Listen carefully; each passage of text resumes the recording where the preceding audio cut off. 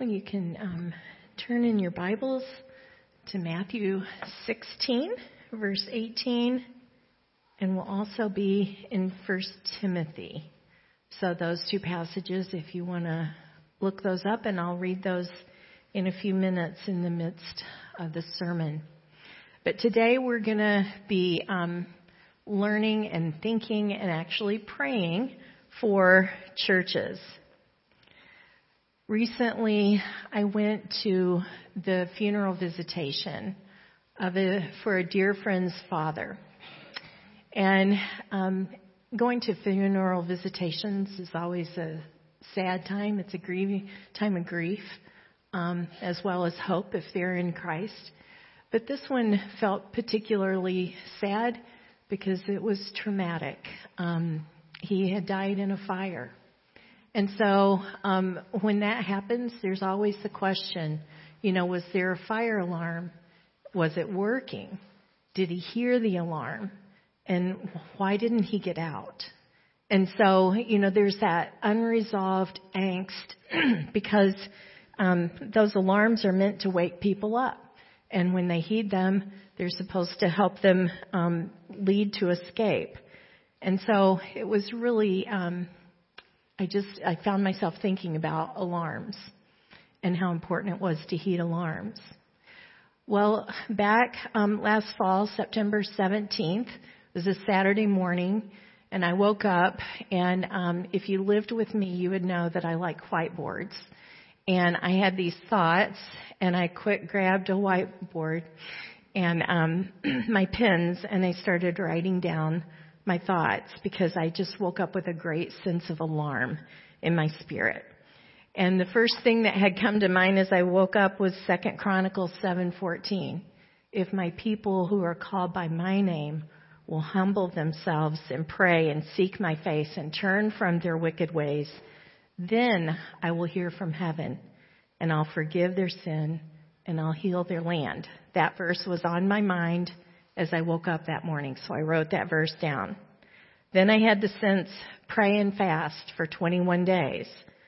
And very clearly, pray for the state of the church, pray for the state of the nation, pray for the state of the world. This was Saturday morning. I wasn't expecting to have the alarm bells going off in my mind. Then I wrote on my whiteboard, the nation and the world need the gospel, and they're somewhere between apathetic and opposed. Then I wrote down, the church has the hope that the world needs, but it's not in good shape for a variety of reasons. And then I just started listing what was coming to my mind. Apathy, being asleep, infighting, polarization, being content with church attendance and traditions instead of the thought that I go to church rather than we are the church. Other things that came to my mind that were concerning about the state of the church: biblical illiteracy, lacking vibrant, intimate relationship with the Lord. Some are fearful and shy and timid, and we have a mission and a great news to share. Others are deceived. They're not following the authority of Scripture in one part of their lives, and so therefore it invites confusion in all parts. Another thing I wrote down was people are living in sin and hypocrites don't make good evangelists. Self-focused, distracted from the mission, burned out, fatigue. Now I say this to just say these are the things that the Lord brought to my mind that morning, and I feel like it was those places where mercy would be drawn, right? Just like what Bill talked about. It wasn't in a condemning, accusing way, but it was just like the Lord's heart was hurting for the state of His church. So I shared these things with Pastor Dave, and he and I began to pray about what might the Lord be saying about fasting and praying. And in December, we sensed it was time to call the church to a season of fasting and prayer at the beginning of the year. So as a church, we began to fast and pray. And January 21, another alarm went off. Pastor Dave and Mark were down in North Carolina attending the Dunamis Fellowship International meeting. And at that meeting, one of the pastors was giving the morning devotional. And he shared some statistics from some research that was done by the Legionnaire Ministries and Lifeway Research. And it was 2022 State of Theology Survey. It was posted on Christianity Today, an article actually posted 2 days after I woke up from that alarm back in September. I didn't know about the article and the research that was done. But let me tell you that what they found was really alarming. A significant number of American evangelical Christians embrace false beliefs. And here's a few examples. 56% of the respondents believe that Jesus is not the only way to God. 56%. 73% agreed with the statement that Jesus is the first and greatest being created by God. Now, Jesus is not a creation, he is God. 43% affirm that Jesus was a great teacher, but he was not God. 57% agreed to the statement that everyone sins a little, but most people are good by nature. And 60% believe that the Holy Spirit is a force, but not a personal being. And so they would not say that the Holy Spirit is co-equal and co-majestic with the Father and Son. All right, these are statistics. These are findings from research from Christians, professing Christians in our nation.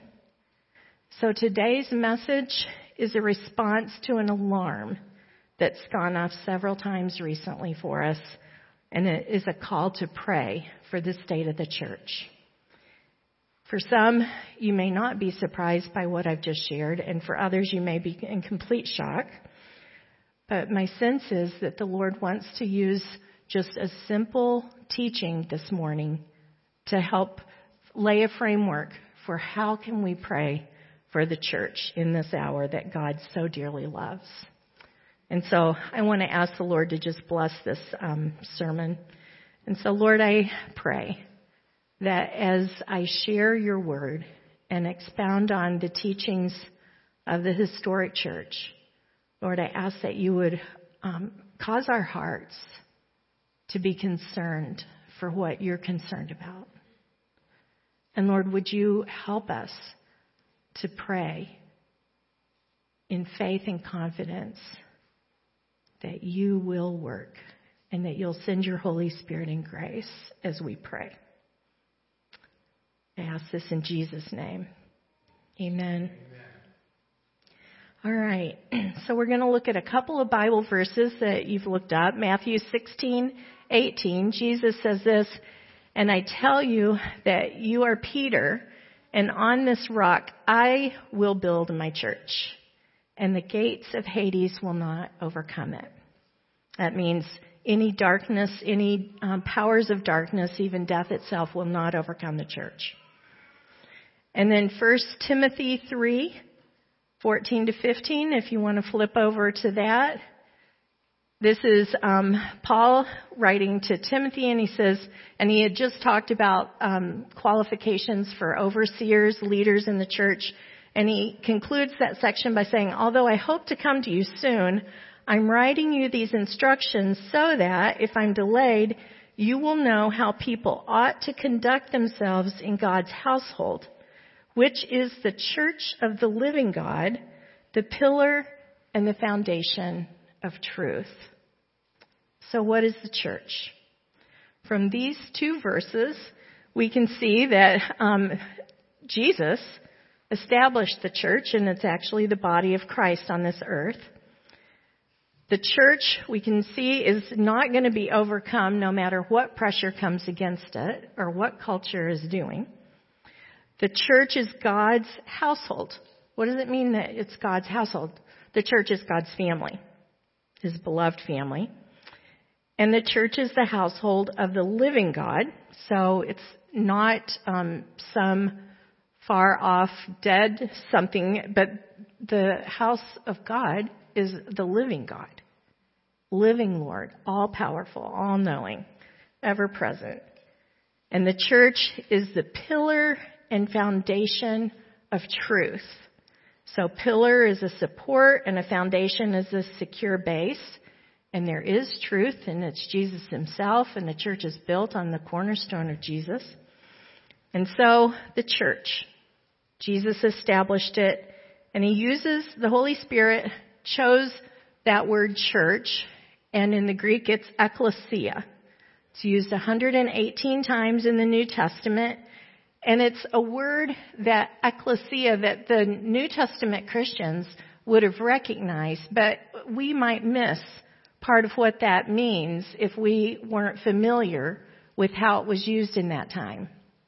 Ekklesia was first used in writings in Athens, and it referred to a prestigious assembly of Athens citizens who would regularly meet to discuss civil matters. And at these meetings, they determined laws, they debated and formulated policy, they ruled in judicial matters, they elected leaders, and they made decisions, sometimes about who needed to be banished from that area. It was a great honor to be invited to be a member of the ekklesia, of that set-apart assembly. And the Holy Spirit used that word to represent the church. The church is a special assembly of people who've been called and chosen by God. And to belong to the church is an honor and a position of spiritual power. The ekklesia, the church, have specific assignments based on where you are. There's the overall general assignment to go and make disciples, but you're in specific context, and they're intended to be a brilliant light in the midst of spiritually dark and troubled towns and cities and regions. And so the ekklesia, the church, a set-apart people. They work together. They deliberate about things that are going on. They make judgments. And sometimes they even have to set people out for the purpose of the light shining brightly. Our church confessions help us to understand the church a little bit more when we're thinking, what is the church? What marks the church? Did each of you get one of these handouts as you came in? Does anybody need one? If you do, if you need one, raise your hand, Dana. I see a few hands. So, all right. So I've got some extra reading material for you. So we're not going to go through word for word all of this. But the confessions, raise your hand if you still need one. Who else? A couple in the back? All right. The confessions of the church have these written, and they're we believe that they represent the Bible correctly and accurately. And it's our doctrine that we say, this is what we believe the Bible teaches. And so, for years, this is what the church has confessed about the church. And so, the way I'd like to go through this, from the Belgic Confession, this page 1, excerpts from Article 29, the marks of the true church. I'd like this side of the room, to read it out loud. And then when we get to the other side, the other column, we'll have this side read, okay? So this side, let's read together about the marks of the true church. We believe that we ought to discern diligently and very carefully by the word of God what is the true church. For all sects in the world today claim for themselves the name of the church. The true church can be recognized if it has the following marks. The church engages in the pure preaching of the gospel. It makes use of the pure administrations of the sacraments as Christ instituted them. It practices church discipline for correcting faults.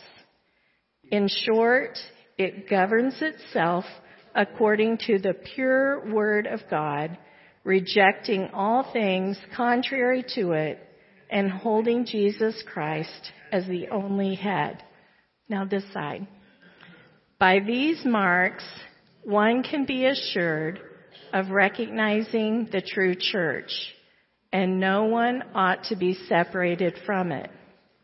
As for the false church, it assigns more authority to itself and its ordinances than to the Word of God. It does not want to subject itself to the yoke of Christ. It does not administer the sacraments as Christ commanded in His Word. It rather adds to them or subtracts from them as it pleases. It bases itself on humans more than on Jesus Christ.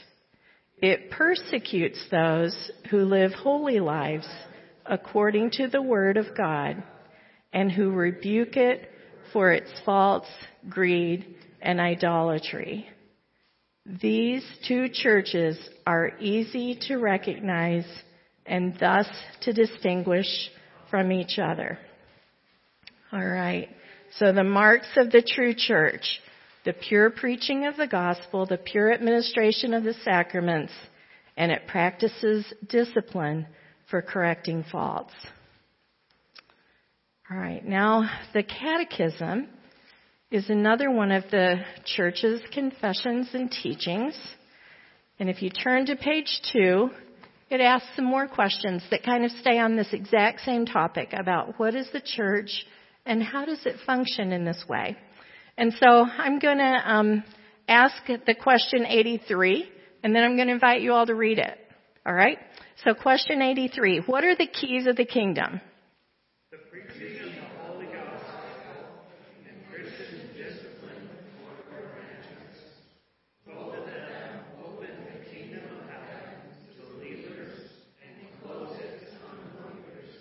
All right. Now I want you all to listen as I read this question. I'll read the question and answer for 84. How does preaching the Holy Gospel open and close the kingdom of heaven? According to the commands of Christ, the kingdom of heaven is opened by proclaiming and publicly declaring to all believers, each and every one, that as often as they accept the gospel promise in true faith, God, because of Christ's merit, truly forgives all their sins. The kingdom of heaven is closed, however, by proclaiming and publicly declaring to unbelievers and hypocrites that as long as they do not repent, the wrath of God and eternal condemnation rest on them. God's judgment, both in this life and in the life to come, is based on this gospel testimony.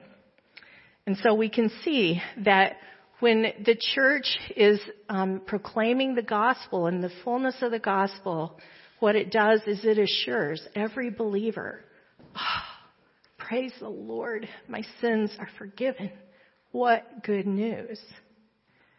But also for those that listen and they reject, it closes the kingdom of God to those that continue to stay in their sin and reject the gospel, reject Jesus and the offer of eternal life.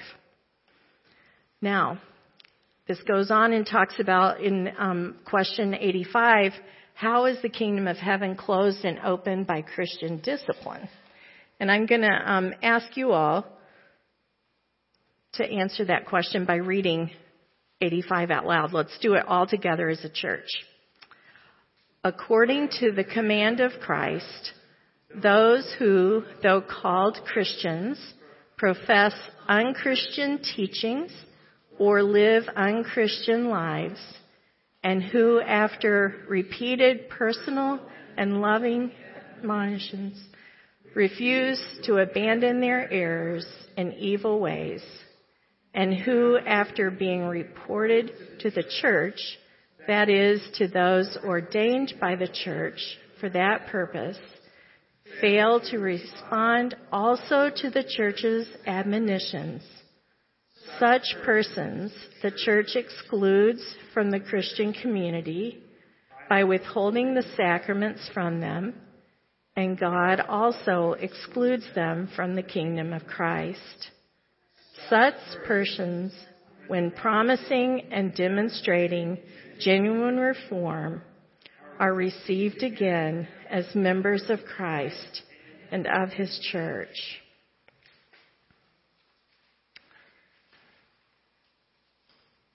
The preaching of the gospel, Christian discipline, these are things that every true church, when you're looking for a church, or when friends ask you, how do I pick a church? Or maybe you've got family members that move to a different area.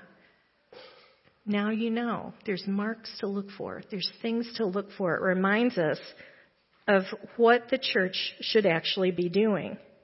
Now, this is not a popular concept because people in our culture don't want to exclude anybody.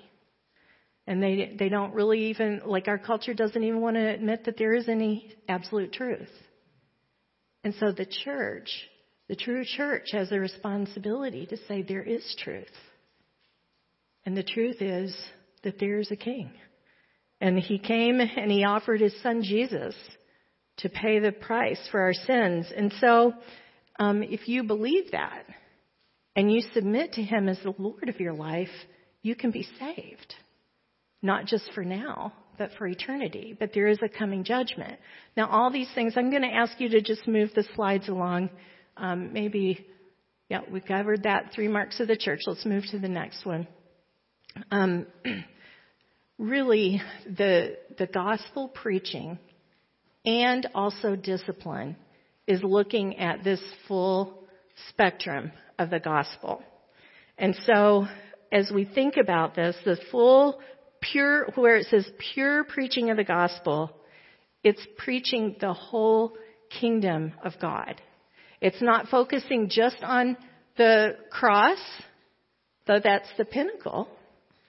But if we just say Jesus is Savior, but we don't teach people that Jesus is Lord and that they have a position in his kingdom and a responsibility, a role, a wonderful role, then we're setting them up to make a decision, but then live any which way they want to. And if we really don't believe that Jesus is coming back again to judge the living and the dead, then we're not implementing discipline. Because, it really doesn't matter. But the church has a responsibility to help people see that the way you live matters, because there's going to be a time when Jesus comes back and everything is going to be exposed, and there's going to be great rewards for those who have been faithful. And for those who have lived on their own and haven't given any thought at all, and there's no fruit to their life, there's going to be a reckoning. All right. Christian discipline. You can put the next slide up. Christian discipline is nothing but applying the gospel to life. Only churches that really don't believe that Christ saves us from everlasting damnation neglect church discipline. That's what one commentator said about our teachings. And some commentators, as they think about church discipline, they said actually the most candidates for church discipline are those that are lax or indifferent. And others who need discipline are the immoral and those promoting unbiblical teaching.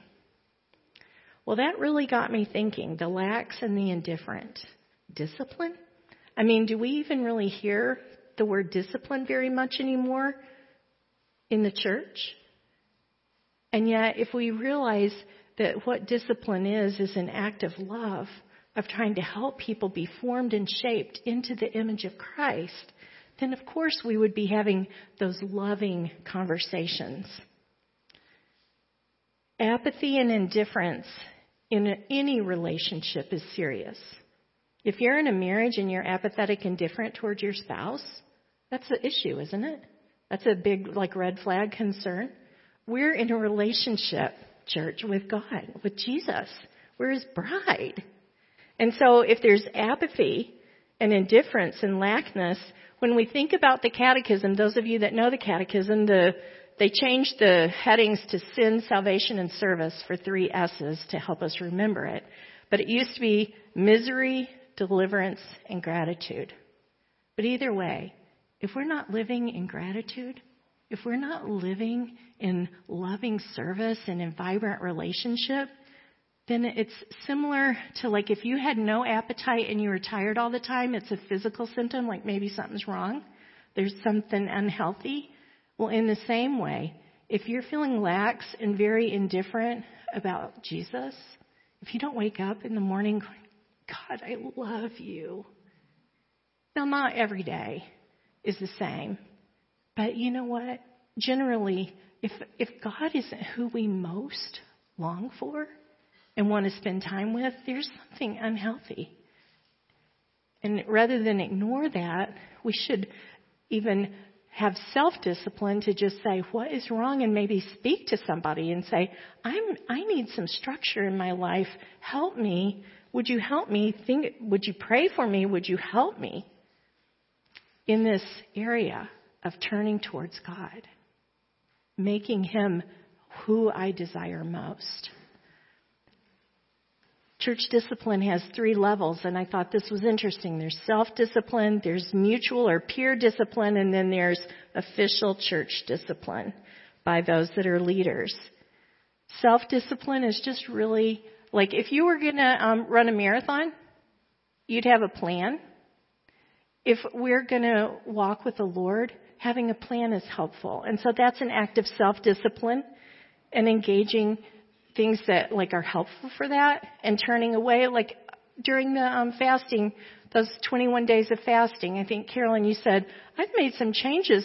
You know, I've cut some things out that I'm thinking are helpful. Maybe I'll just leave those out. That would be an act of self-discipline, of just cutting some things out of life in order to focus on the Lord. Mutual and peer discipline is having honest conversations, saying, I'm struggling with this. Would you pray for me? Or I know people that say, I'm going to have a partner and I'm going to share my struggles and ask them to ask me about that once a week. So, and then I'll ask them about theirs so that we can encourage and have some accountability. That would be an example of mutual or peer discipline. I think we'll see that in base camps, where we're going beyond the surface conversations and really encouraging each other in our walks with the Lord and being on mission. And then also with the gospel tool and those Bible study groups where you're life on life. And then official discipline, the church leaders, and you can go ahead and think about what I read about 85, but really church discipline also has levels. It has like initial conversations. These are our care elders that do this for us. We are so thankful for you, our care elders, Brittany, Ken, Dane, and Rebecca, who's not here.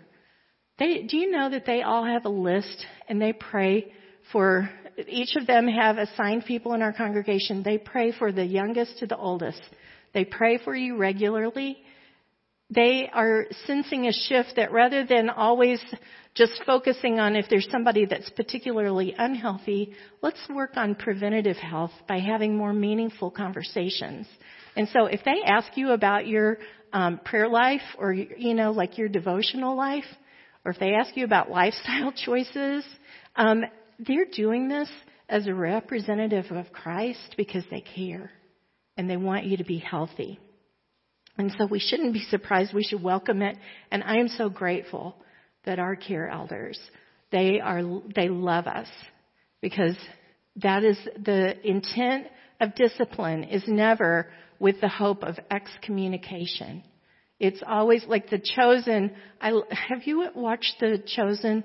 No. Well, they have this at the beginning of the movie. They've got these fish that are all gray. And then one by one, they start to turn aqua and turn and go the other way. And it just made me think about how when we're called, we start to follow Jesus. And so our care elders are just trying to get us, making sure we're swimming in the right direction, right? Just pointing us towards Jesus over and over and over again. Discipline is a sure signal of Christian love. All right. So when churches neglect the preaching of the gospel, or when they neglect discipline, and remember, the church is the people, okay? So when we as a group of people neglect either one of these, we're meant to be the household of the living God, a pillar and foundation of truth. And when we start to neglect either one of these, we don't shine brightly. And we actually can start to cooperate with the kingdom of darkness. And I want to give one example as just an anecdotal reason why I think that the church needs prayer. I've given you a lot of reasons with all those, the survey findings. But recently, Pastor Dave and I have each had the opportunity to have conversations with or counsel people from other congregations, other ecclesia, other groups. And in their churches, they have either a pastor or council who is not holding to a scriptural understanding of human sexuality. Well, what that's doing then for them in their churches is it's causing a lot of questions and it's causing a lot of confusion in these churches. And so instead of going to the scripture as the plumb line for truth, remember the church is supposed to be the foundation and the pillar of truth. Instead of going to the word, they're having listening circles. They're hearing everybody's stories and they're elevating that over scripture. Members are being deceived or they're at risk of being deceived. The parents don't know what to teach their children and youth because they're hearing mixed messages from their church. And what's resulting is people that want to hold to the truth, they're forced to leave the church. They're forced to leave relationships that they've worshiped with people for years. They love the people in the church, and yet it's not a safe place. It's not a place that's teaching the truth anymore. And it really creates an unsafe place for somebody that has tendencies towards being like same-sex attracted. If they're looking for hope and help, and they go into a church where people have mixed opinions and they don't know what they believe and anything goes, they aren't getting the hope of the gospel. And so, as you heard me say, when I went through that list of things that people believed, Christians believed, and over half of them thought that Jesus was just a good teacher. Well, if they think Jesus is just a good teacher but not God, then his word is not being held up and respected. It's like a 5-alarm fire bell is going off in my heart and my mind right now about the church and the condition of the church.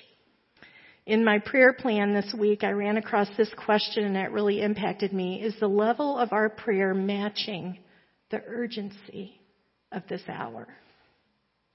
God's good design for the church, for the ecclesia, is to be a beacon of light.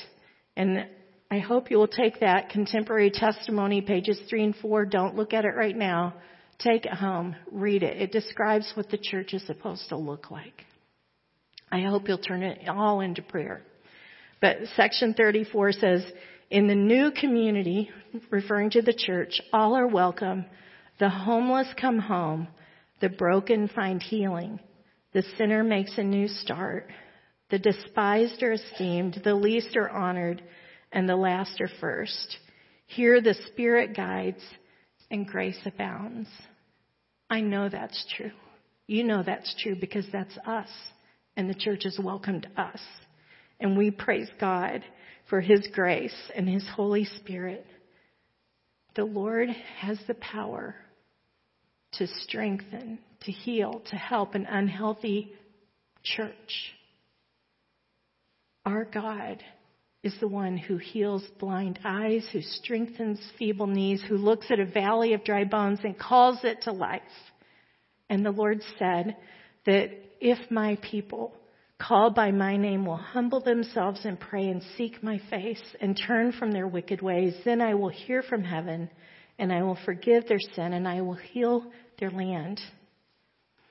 Our churches need discipleship. Our churches need to preach the full gospel. Our churches need to re-embrace and welcome church discipline, whether it's our own self-discipline, mutual discipline, discipline by our leadership. Because if we're concerned for the world and if we're concerned for our nation, then the place to direct our prayers is to pray for the church, to be that beacon of light and hope that God's designed her to be. So let's pray. Lord, we hear the sounding of the alarm today, and we know that you care about the health of your church and the pressures you told us that the gates of Hades would try to press against. And so, Lord, we know that you warned us, and you also gave us a way to call on you, and that you would send your grace and your Holy Spirit so that those forces would not prevail against your church. And so I pray that you would help us now to pray. And Lord, we pray expecting that you will work and that we will be a vehicle of hope for the world. And we pray this in Jesus' name. Amen. I'm going to invite you to turn in some little circles around you. And there's going to be 4 prayer points up on the slides. We're going to pray for the pure gospel preaching and pray for this church. Pray for any churches that come to your mind. You know, we've got our classes, we've got regional churches around that we're connected with, or maybe you've got a church in some other state or even some other country that comes to your mind. But let's pray these things for gospel preaching, for protection against false teaching, for discipleship, and for the gospel tool, that tool that other churches are starting to use, and then commitment to discipline. All right? So I'm just going to invite you to turn in some little prayer circles, and let's pray for the church.